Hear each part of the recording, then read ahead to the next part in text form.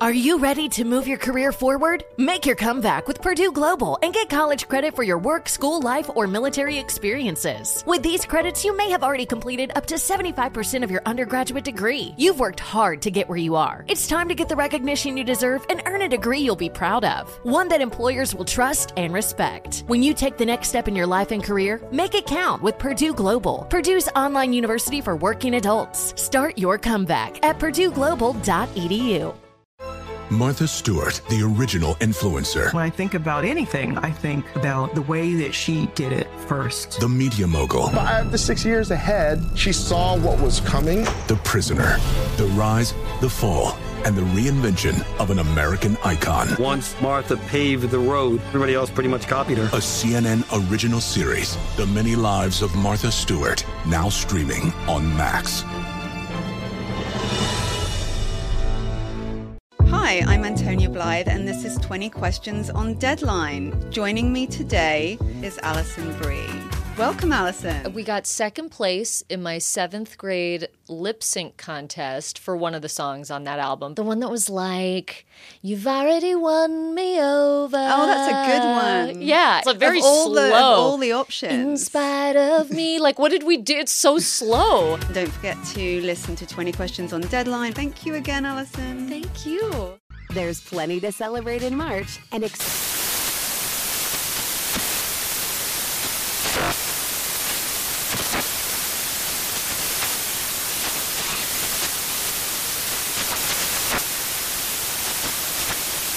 National Craft Month with the perfect pizza at home class from Craftsy. And anytime is right to listen to iHeartRadio's iHeartCountry Radio. Discover more shows and movies for free.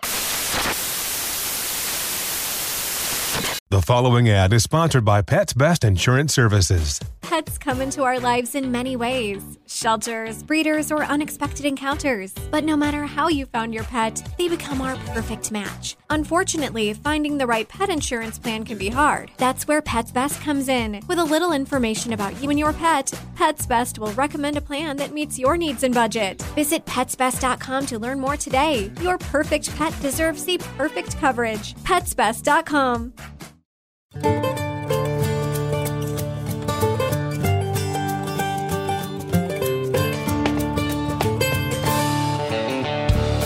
This is Lee Habib, and this is Our American Stories, the show where America is the star and the American people. And to search for the Our American Stories podcast, go to the iHeartRadio app or wherever you get your podcasts. Up next, a story out of Clemson, South Carolina. Today, the oldest a person can be if they wish to join the Army is 35. But for a short time during the War on Terror, one could join in their 40s. Our next story comes to us from one of these men who joined late in life. Here's Ken Scar.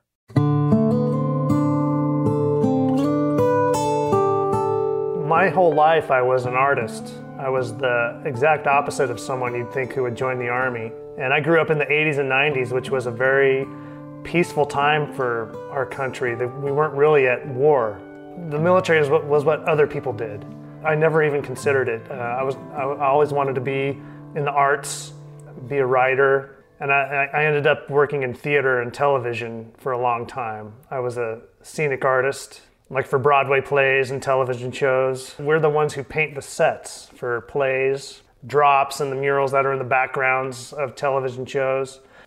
Yeah, I was always the art kid in high school. You know, I was the nerdy little guy. This was back in the 80s, like I said. And when I was in high school, I took art class like 2 or 3 times a day.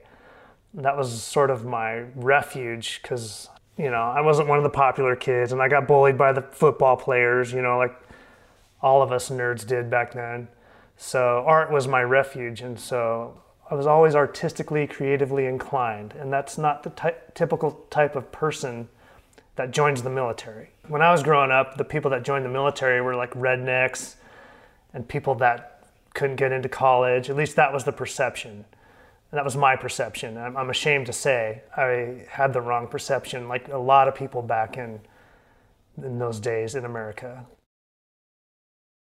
What happened was I was in show business. I lived in San Diego. I was working at the Old Globe Theater in San Diego, and then I went into television. There's a lot of television that happens in San Diego. And then I got married, and my wife and I had kids, and the cost of living in San Diego is so high that we decided to move back to our hometown in Colorado, and I started my own painting company. But then my marriage fell apart very suddenly.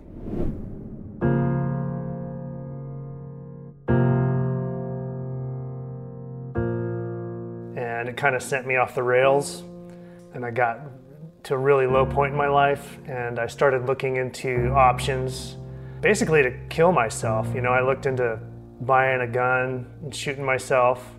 I even went to a gun store and looked at guns for the first time in my life. I'd never even thought of owning a gun until then. You know, the thought just kind of hit me of my kids moving on in life without their dad and knowing their dad had done something like that. So I'm like, well, maybe there's another way I could go out that's maybe more noble. And so I actually looked into the Foreign Legion. There's still a Foreign Legion, believe it or not. And that sort of led me into the American military, looking into the military. And at the time, this was 2009, so we were at the height of the two wars in Iraq and Afghanistan. The Army had raised its maximum age to 42. It's back down, I think, to 35 now. They just raised it up to that for maybe a year or two. Most people my age that were 40 that tried to join back then didn't make it through MEPS, which is where you go to get analyzed if you can even be a soldier. You know, most people my age had back problems or knee problems, and they're like, you know, would get denied. But I passed all the tests, and so the Army's like, come on in, be a soldier, Scar.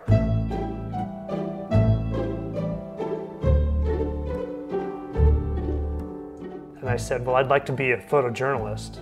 They're like, oh, there's only like a few of those in the whole Army. There's no spots for that. And I said, well, thanks anyway, and I left.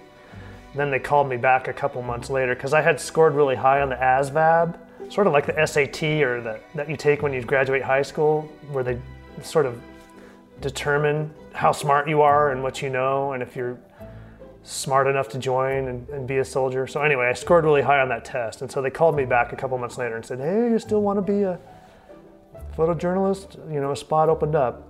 I said, okay, I'll do it. So that's what led to me being in the Army at 40. It was basically a weird kind of half-assed suicide attempt, I like to tell people.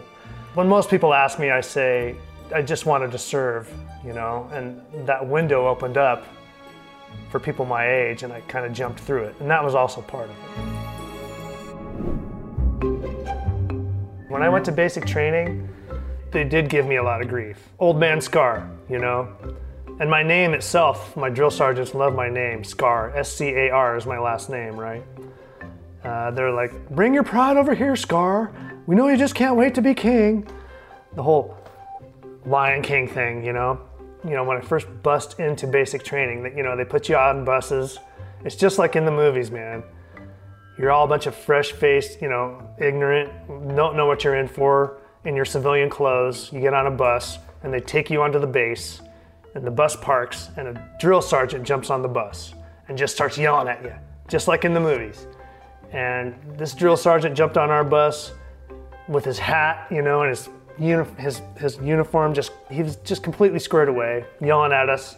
And then his eyes locked on me, and he looks at me and he's like, you look seasoned, he says, how old are you? And I said, I'm 40, drill sergeant. And he says, 40?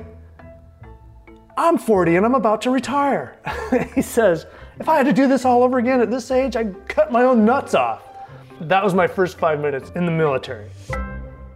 And you've been listening to Ken Scar tell his story, and what a story it is. For all purposes, he was just a meandering artist who struck up a decent gig in San Diego, doing production arts for TV sets and for theater. But his marriage dissolves, and then everything goes sideways, and he's contemplating suicide, but doesn't take it all the way, praise God. And then he finds the military and that sergeant. And what a funny scene that must have been for him. Certainly not the sergeant. When we come back, more of Ken Scar's story here on Our American Stories.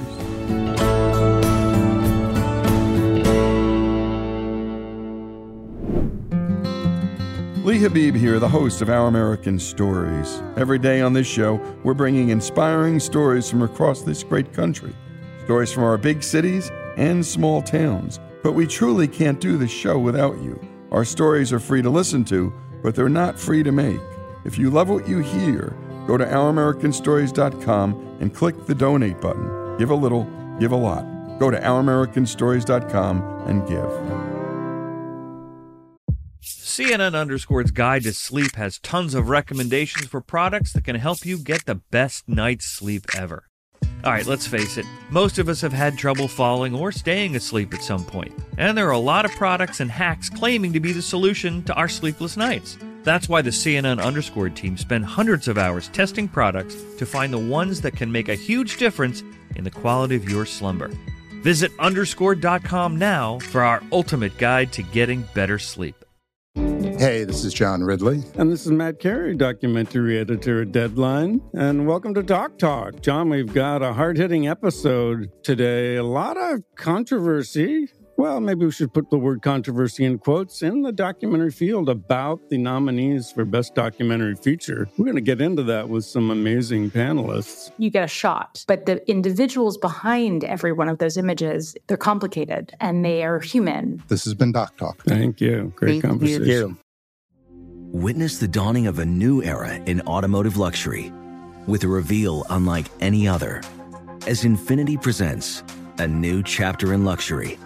The premiere of the all-new 2025 Infiniti QX80. Join us March 20th live from the Edge at Hudson Yards in New York City, featuring an unforgettable performance by Grammy and Academy Award-winning singer, songwriter, and composer, Jon Batiste. The all-new Infiniti QX80 is unlike any luxury SUV you've ever seen. Smart enough to anticipate your needs, even before you do. Every line, curve, and detail was thoughtfully crafted, so everything for every passenger feels just right. Don't miss it. Mark your calendars and be the first to see it March 20th at 7 p.m. Eastern, only on iHeartRadio's YouTube channel. Save the date at new-QX80.com. 2025 QX80 coming this summer. Okay, quick math. The less your business spends on operations, on multiple systems, on delivering your product or service, the more margin you have and the more money you keep. Obvious. But with higher expenses on materials, employees, distribution, and borrowing, everything costs more. So to reduce costs and headaches, smart businesses are graduating to NetSuite by Oracle. NetSuite is the #1 cloud financial system, bringing accounting, financial management, inventory, HR into one platform with one source of truth. With NetSuite, you reduce IT costs because NetSuite lives in the cloud with no hardware required, accessed from anywhere. You cut the cost of maintaining multiple systems because you've got one unified business management suite. And you're improving efficiency by bringing all your major business processes into one platform, slashing manual tasks and errors. Over 37,000 companies have already made the move. So do the math. See how you'll profit with NetSuite. Now through April 15th, NetSuite is offering a one-of-a-kind flexible financing program. Head to netsuite.com/stereo right now. netsuite.com/stereo. netsuite.com/stereo. There's plenty to celebrate in March and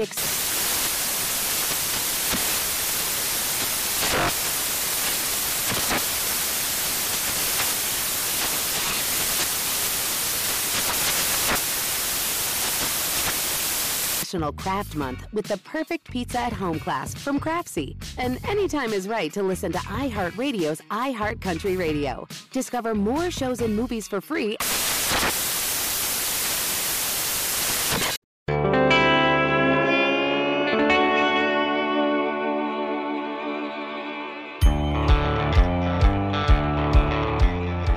And we continue with Our American Stories and with Ken Scar. When we last left off, Ken had decided to join the Army in order to, in his own words, kill himself after his marriage fell apart. He did this in his 40s, making him much older than most of the recruits and subject to some jokes at his expense.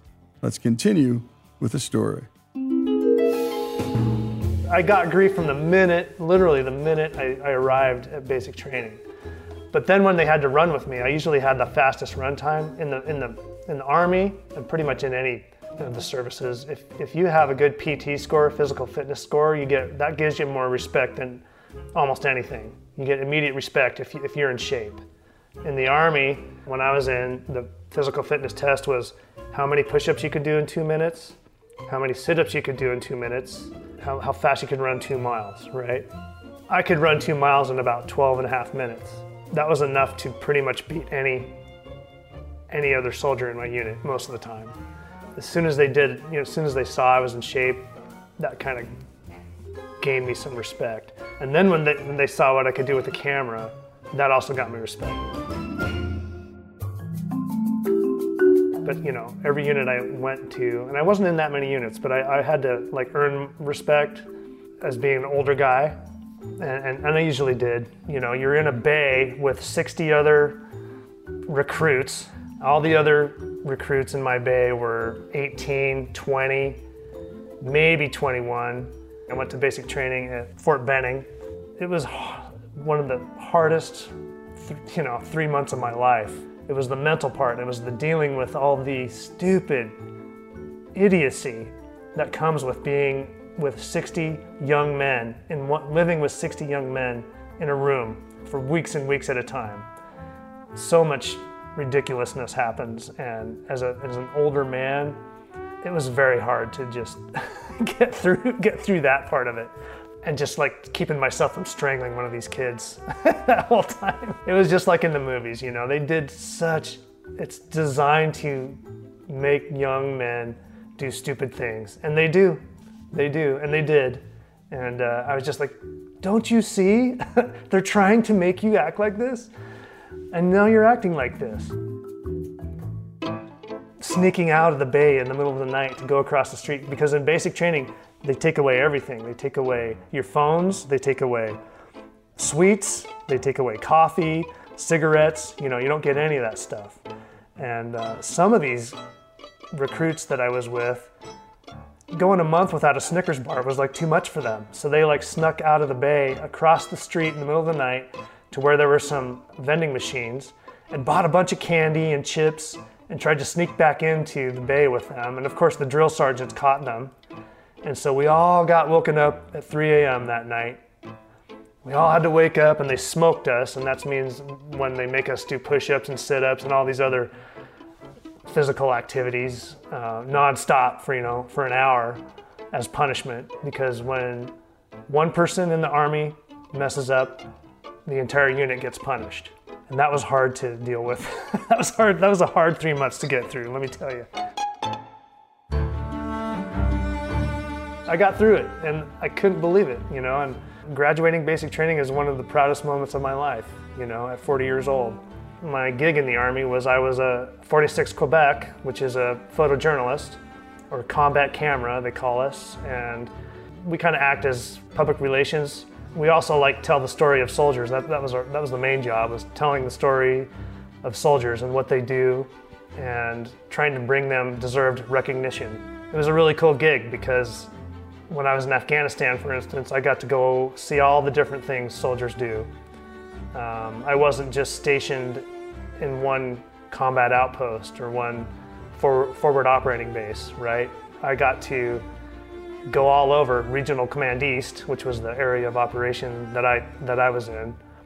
I got to go on air assaults in Black Hawk helicopters. I got to go on transportation missions with transportation units, driving across the country. I got to go on foot patrols with scout units. I even got to spend a day with John McCain when he came to visit. So it was a big variety of things I got to do, which was something a lot of people would never imagine you could do if you joined the Army. So we deployed in August of 2011. And my first unit was to Forward Operating Base Tillman. And I jumped out of the chopper. There was green smoke going off on the landing zone. I jumped out with all my equipment and my rucksack, and I could hear the .50 caliber machine guns going off. Just over my right shoulder, you could hear machine guns going off. And that was intense. And I said it under my breath, dang, that's intense. And the soldier that had come to pick me up, he's like, what's intense? Because he'd been there for 6 months. And I said, that machine gun going off up there, that's intense. And he's like, those are our guys shooting. And I said, yeah, but they're shooting at someone, right? They're shooting at someone. the soldiers that had been there were completely desensitized. He's like, yeah, whatever, you know? But to me, it was like, holy cow, what have I gotten myself into? I'm literally in a war zone. And that's the first time it really hit me, like, what have you done, dude? What have you done? And then, you know, the next day, I mustered with the unit that was there. They were going out on a foot patrol to patrol outside the base. There was a place where they had been getting shot at, mortar rounds, so they were going to go to this POO, point of origin, where these mortars had been being fired at the base. So we were going to walk out the gates of the base, out into the lands outside the base, and through the little villages out there until we got to this point of origin to see what was going on, assess the situation. So we mustered before dawn in the dark, and the platoon leader, which was I think a second lieutenant, he gathered everyone around and said, okay guys, we take fire every time we go out there, so just keep your heads on a swivel, be ready for anything. And I'm standing there thinking, how the hell did I get here? I'm a 40 years, I'm a painter. What am I doing here? You know, it was way too easy to get there. I just got online and looked up how to join the military, and less than a year later, I'm in Afghanistan, about to go out on my first mission outside the wire. I had my full kit on, which is all the body armor you have to wear. I had my M4, which is the weapons they give us. You know, I have, as a military photographer, we have all the same equipment as any other soldier. And then plus that, we have our cameras hanging around our shoulders to take pictures of what happens. We walked out the gates that morning, and I was just scared to death. I was scared to death. But I couldn't not do it at that point. I did it. I walked out with them. And within a couple hours, I felt a lot more comfortable because I realized these soldiers that I was with knew what they were doing. And if anything happened, I would probably be okay. You know, they would know what to do. And so I just started taking pictures of them walking through these amazing mountainous regions where we were. And then later in that day, sure enough, we got ambushed. We took fire, and we all had to dive behind, you know, rocks and return fire. And I earned my combat action badge, you know, my very first mission outside the wire that day. We were out there for over almost 3 days, I think. We spent the night on the top of a ridge. A lot of things happened during that mission, but that was my very first mission outside the wire. And by the time I got back to FOB Tillman, I was a different person. I was a soldier. And what a story Ken Scar is telling.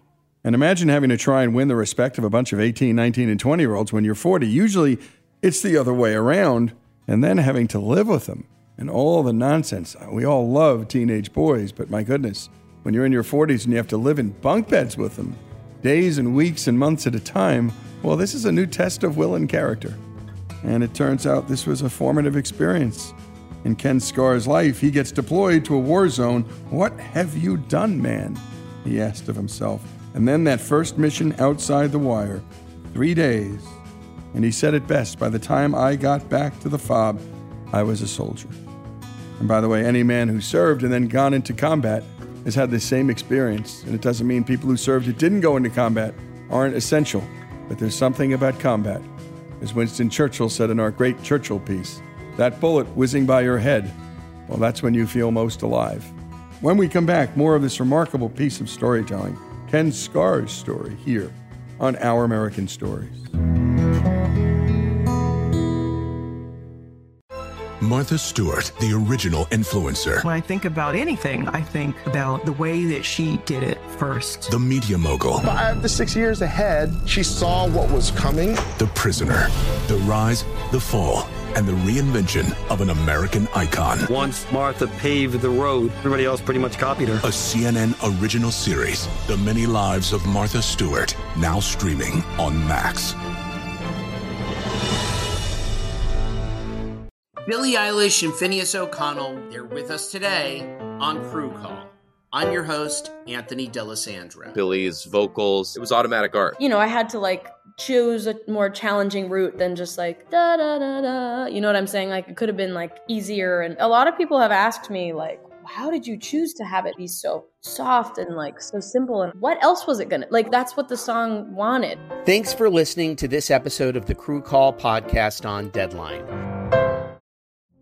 Witness the dawning of a new era in automotive luxury with a reveal unlike any other as Infiniti presents a new chapter in luxury, the premiere of the all-new 2025 Infiniti QX80. Join us March 20th live from the Edge at Hudson Yards in New York City, featuring an unforgettable performance by Grammy and Academy Award-winning singer, songwriter, and composer, Jon Batiste. The all-new Infiniti QX80 is unlike any luxury SUV you've ever seen. Smart enough to anticipate your needs, even before you do. Every line, curve, and detail was thoughtfully crafted, so everything for every passenger feels just right. Don't miss it. Mark your calendars and be the first to see it March 20th at 7 p.m. Eastern, only on iHeartRadio's YouTube channel. Save the date at new-QX80.com. 2025 QX80 coming this summer. Okay, quick math. The less your business spends on operations, on multiple systems, on delivering your product or service, the more margin you have and the more money you keep. Obvious.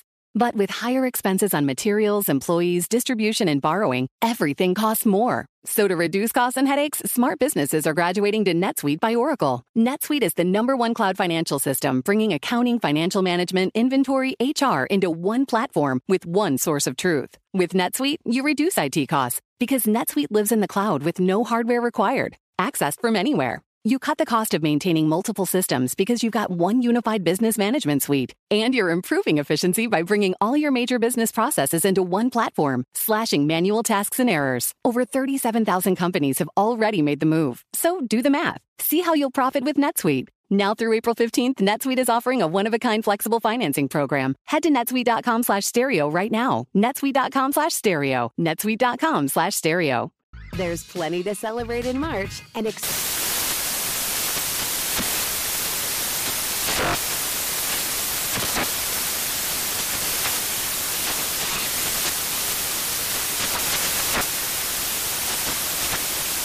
National Craft Month with the perfect pizza at home class from Craftsy. And anytime is right to listen to iHeartRadio's iHeart Country Radio. Discover more shows and movies for free.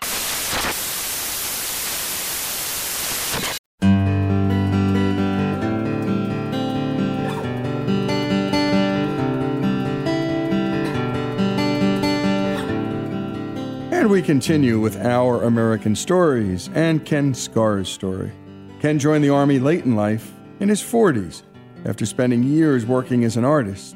After graduating basic training, Ken would become a 46 Quebec, or a photojournalist, and was deployed overseas where he took many photographs of our troops in action, sometimes under fire himself. Let's continue with the story. The photographs turned out pretty good. I got a lot of them. A lot of them got picked up all over the world. I got some good shots of our guys out there. As a photographer, it's always the ones you don't get that kill you. When we got ambushed, I hid behind a rock with a couple other soldiers and they started returning fire. And I got some shots of them, which weren't very good. But if I had turned my camera just to the left of me, one of our guys had a SAW 249, which is an automatic machine gun. And he was like just opening up, down this riverbed at the enemy, like just total like Rambo stuff. And I just stood there and looked at him like, wow, that's really cool. And I didn't think to like turn my camera and take some pictures of him. And I regret that to this day, because those would have been award-winning photos if I'd have just thought of that, And years later, I always think back, like, I'm a much better photographer now than I was then. I didn't know photography when I first got to Afghanistan. I didn't know how to work the cameras. The Army gives us these really great Nikon professional cameras with all the lenses. And I sort of learned as I went while I was over there. But if I could go back now, I would take much better pictures. But as it was, my pictures turned out pretty good. The composition was good. And I was surprised because as military photographers, military journalists, all our content is public domain. It belongs to the American public. And media outlets know that. So they know where to find our stuff. If they're looking for photos of a particular thing, or if they need a photo for a certain story. So my photos almost immediately started getting picked up by USA Today, New York Times, Washington Post, CNN, Fox News, Huffington Post, you name it. I was amazed, because also as military photographers, we can go places that civilian photographers can't go. And my stuff still gets picked up. I still find my photographs on websites, or friends will call me or text me like, "Hey Scar, is this your photo?" And I was like, holy cow, it is my photo, and AP. It's like, it's amazing the places my content went. So that was kind of cool.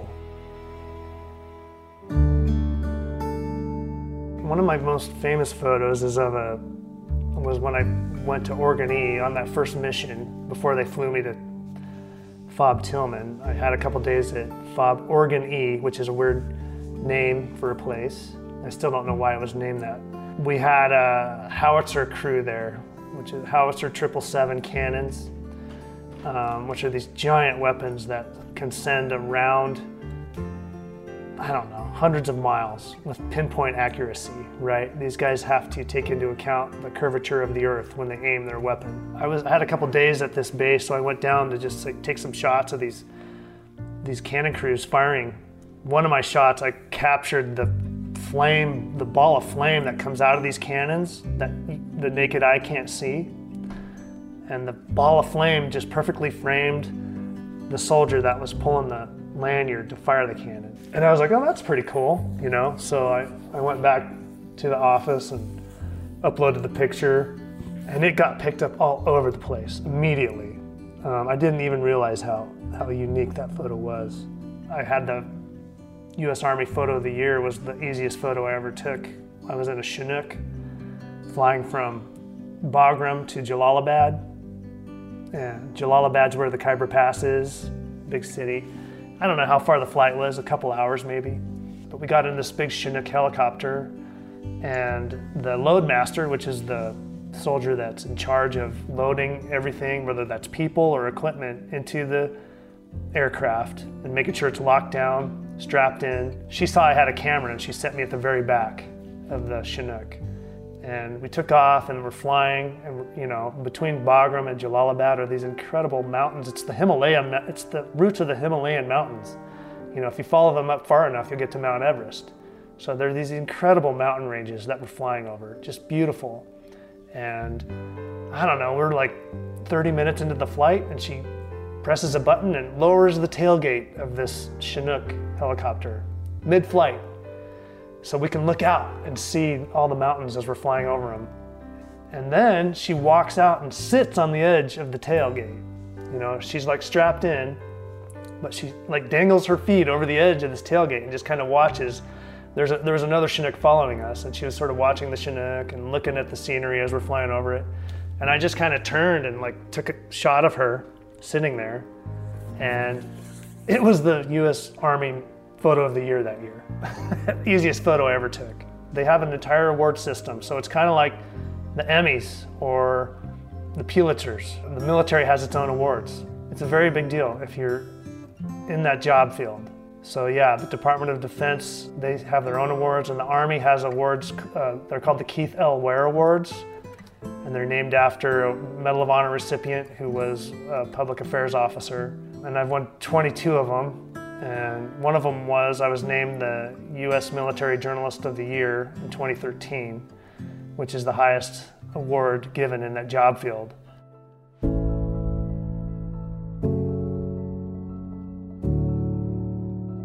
I came back in August 2012, flew back to Fort Hood. My kids were there to meet me, which was great. The one thing I wanted the most was a Starbucks coffee, because we didn't have Starbucks in Afghanistan, so I got myself a Starbucks coffee, and it was the best tasting coffee I ever had. Now I work at Clemson University. I'm in public information director. So I do a lot of kind of what I did in the Army. I take pictures, write stories. This was 2014, so I was still the standing United States Military Journalist of the Year.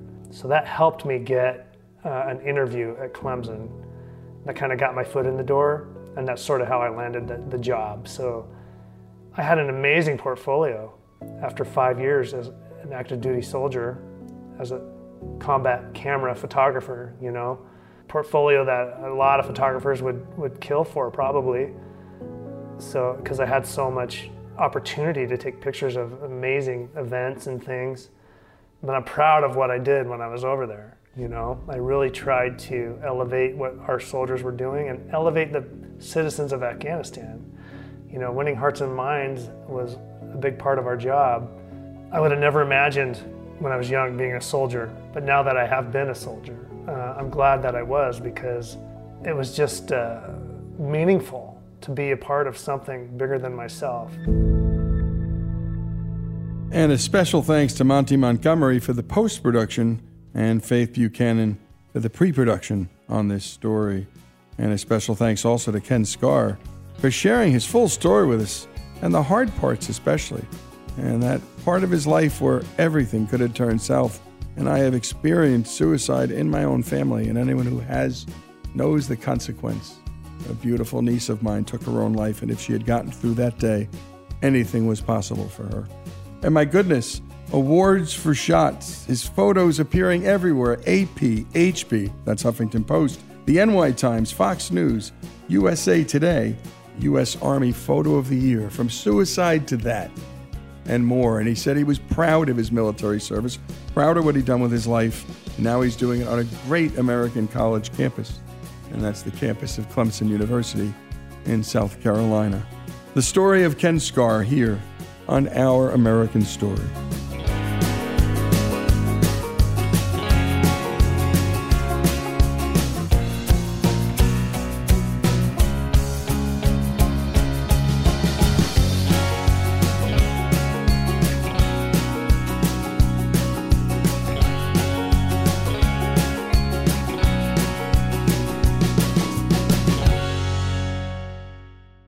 Martha Stewart, the original influencer. When I think about anything, I think about the way that she did it first. The media mogul. 5 to 6 years ahead, she saw what was coming. The prisoner.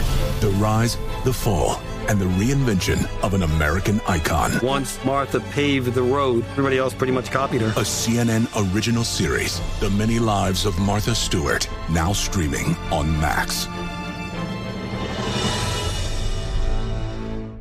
Hey, this is John Ridley. And this is Matt Carey, documentary editor at Deadline. And welcome to Talk Talk. John, we've got a hard-hitting episode today. A lot of controversy. Well, maybe we should put the word controversy in quotes in the documentary field about the nominees for Best Documentary Feature. We're going to get into that with some amazing panelists. You get a shot, but the individuals behind every one of those images, they're complicated and they are human. This has been Doc Talk. Thank you. Great conversation. You.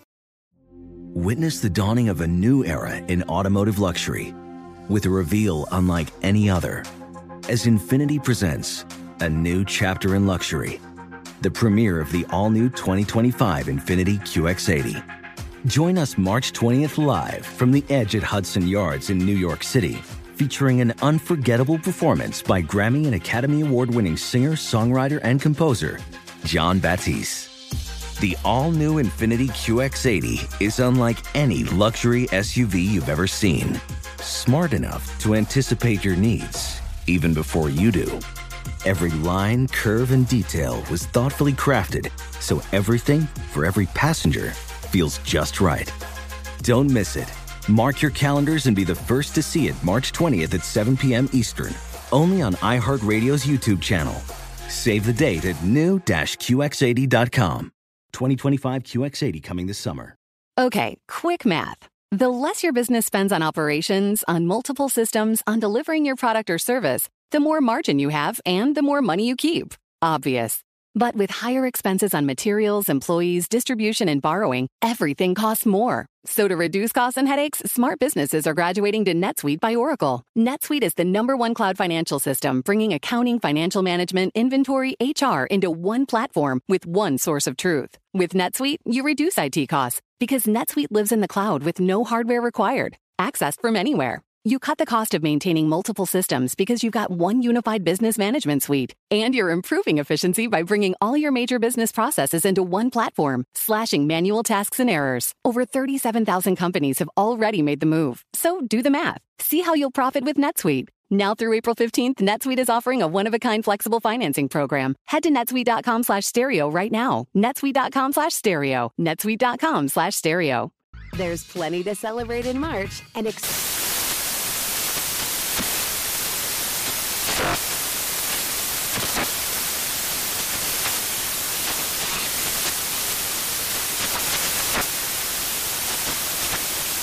National Craft Month with the perfect pizza at home class from Craftsy. And anytime is right to listen to iHeartRadio's iHeart Country Radio. Discover more shows and movies for free.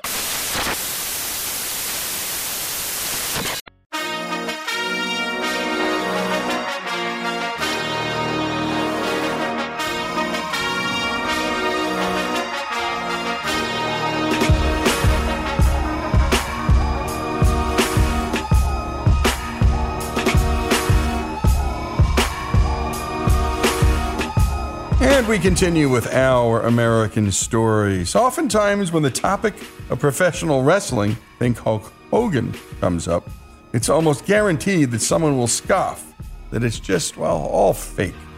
Yet those who enjoy watching professional wrestling won't disagree. What they will say, or likely say, is that they enjoy the characters, the athleticism, and the stagecraft. They know it's scripted, and they love the storylines. Same way we all enjoy watching any scripted story on TV or in the movies. Here's Riley Evans to tell the real story about professional wrestling, a story he's titled, Pro Wrestlers Deserve to be Called Athletes. Over 200 days a year. No off-season. Just running, jumping, bumping and crashing into concrete, steel, and wooden rings with only the thinnest layer of padding. Bones break, ligaments snap, and even the absence of serious injury leaves the constant ache of smaller ones. Short of something debilitating, there's no time off to recover, because if you stop, there's always somebody waiting to take your place.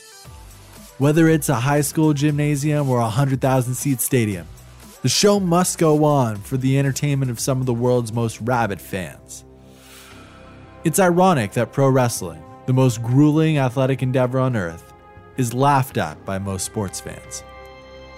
Fans of most traditional sports often balk at professional wrestling being mentioned in the same breath as their favorites. Just read the comment section on any Fox Sports article on the WWE.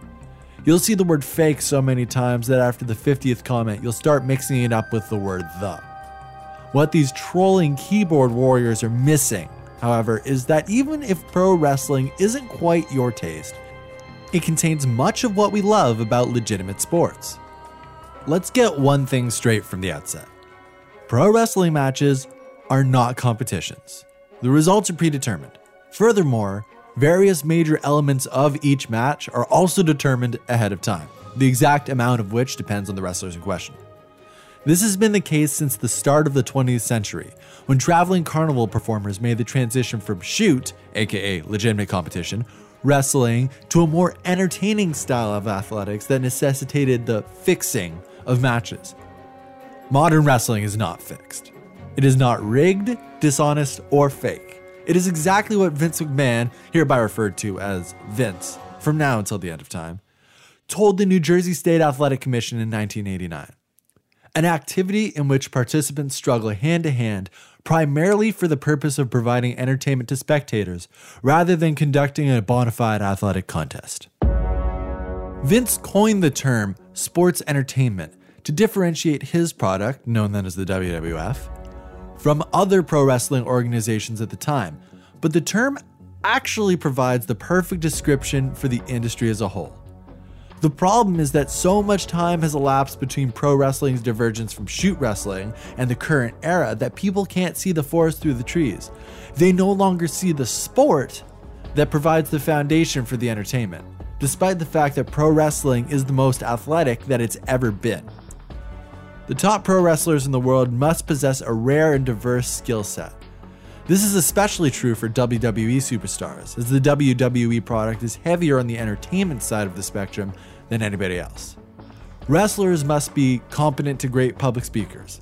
They must have a keen understanding of storytelling to build compelling matches and programs. They also have to be skilled actors, both in the ring and in their promos.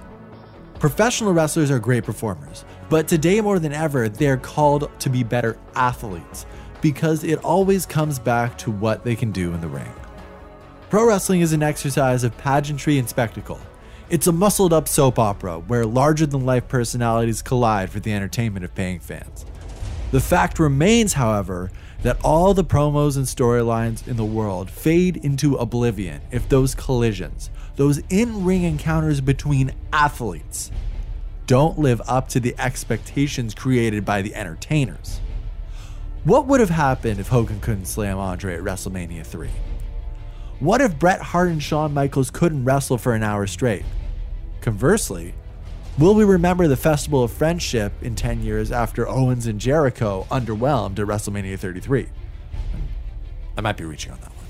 The point is that the entire purpose behind the showmanship and the storylines is to sell the in-ring product. We care more about the matches if we care about the people in them. But as fans, we still demand high-quality wrestling to make the stories feel worthwhile. And the bar for what constitutes high quality is higher than ever. While the Attitude Era pushed the envelope with edgy storylines and violence, today's talent pushes the envelope with acrobatics in the squared circle. It takes the Red Arrow today to get the reaction that a moonsault got over 20 years ago. I think it speaks volumes that while many pro wrestlers are failed football players recruited for their size and physiques, those performers are routinely outpaced by the likes of Kenny Omega, AJ Styles, Seth Rollins, or Sasha Banks, smaller performers with the balance and body control of elite gymnasts. Fans are demanding bigger moves, more action, and a higher degree of difficulty than we've ever seen. With more complex moves comes a greater need for the utmost precision, because your opponent's life and livelihood is literally in your hands at every moment.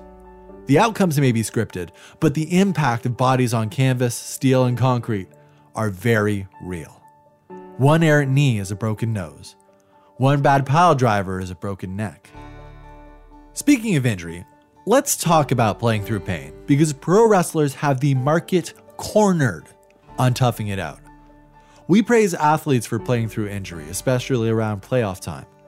Imagine that, but every day is playoff time, and there's no off season for surgery. You just keep going until you literally can't bear the pain anymore. And if you're not already a star, your spot might not be there when you come back. By the way, if you're a WWE superstar pre-pandemic, you were working around 250 shows a year, all over the world. One of those superstars is a guy named Mark Calloway, who some of you might know better as The Undertaker. For my money, he's one of the 2 or 3 greatest professional wrestlers to ever breathe oxygen. For anyone's money, he's one of the most respected performers in the history of the industry, not only for his talent, but for his toughness. He famously wrestled for months with broken ribs by putting on a flak jacket and having medical staff duct tape it around his torso. The Undertaker is 6'8" and probably weighed around 320 pounds at a time. Do you think taking a 300-pound bump with broken ribs was fun? By the way, he's kind of needed a hip replacement since 1998. He retired in 2020. Is he tough enough to be an athlete? Part of the reason that people like Taker do ridiculous things with flak jackets is because they're competitors. They want to go out there every night and compete. Now, I can already hear a bunch of you yelling at your mobile devices. They're not competing. The matches are fixed. You even said that. I said the results of the matches are predetermined, and they are. Nobody said that there's no competition. Every night, these performers go out and do what all other truly great athletes do. They compete to be the absolute best at what they do. Better than anyone else. Every wrestler who still loves what they do wants to steal the show and have the best match every night. They compete for the adulation of fans. Many of them probably compete with the hopes of being recognized for what they are: high-performance athletes, sacrificing their bodies every night that they walk down that aisle. Professional wrestling doesn't have to be your thing. And that's fine, because we're not talking about the product. We're talking about the players, the ones that spend all the hours in the gym, make all the sacrifices, and get none of the respect from so many people. I was incredibly proud to bring a taste of pro wrestling to Grandstand Central, as well as to the listeners of Our American Stories.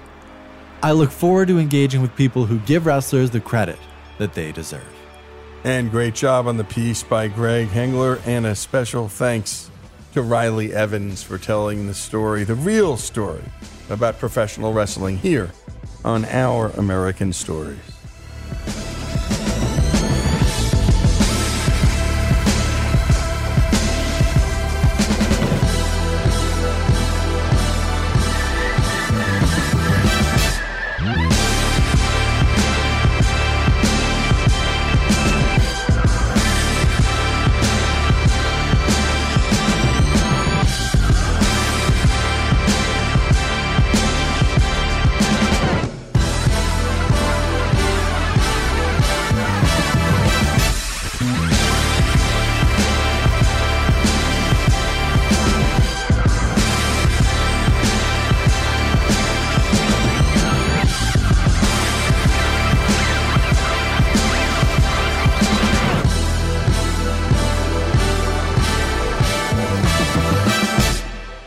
Does money stress you out? Let Facet flip your financial chaos into clarity. Finding Facet immediately put us at ease. Facet's innovative approach to financial planning ensures your money works as hard as you do, enabling members to experience the joys of having your finances in order. And that makes us Facet for life now, I guess.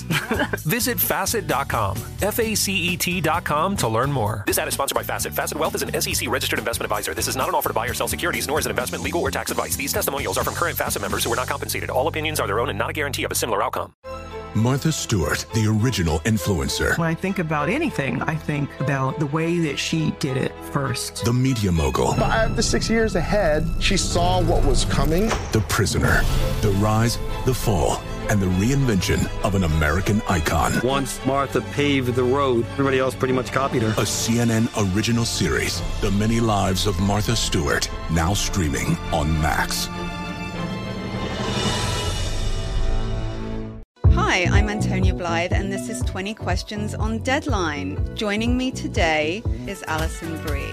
Welcome, Alison. We got second place in my 7th grade lip sync contest for one of the songs on that album. The one that was like, "You've already won me over." Oh, that's a good one. Yeah. It's very slow. Of all the options. In spite of me. Like, what did we do? It's so slow. Don't forget to listen to 20 Questions on Deadline. Thank you again, Alison. Thank you. Infiniti presents a new chapter in luxury, the premiere of the all-new 2025 Infiniti QX80, live March 20th from the Edge at Hudson Yards in New York City, featuring a performance by Jon Batiste. The all-new 2025 Infiniti QX80 is an SUV designed to help every passenger feel just right.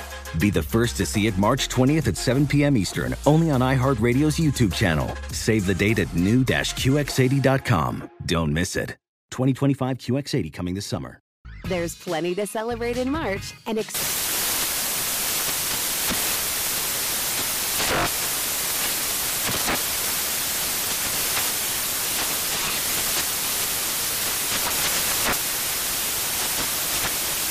National Craft Month with the perfect pizza at home class from Craftsy. And anytime is right to listen to iHeartRadio's iHeart Country Radio. Discover more shows and movies for free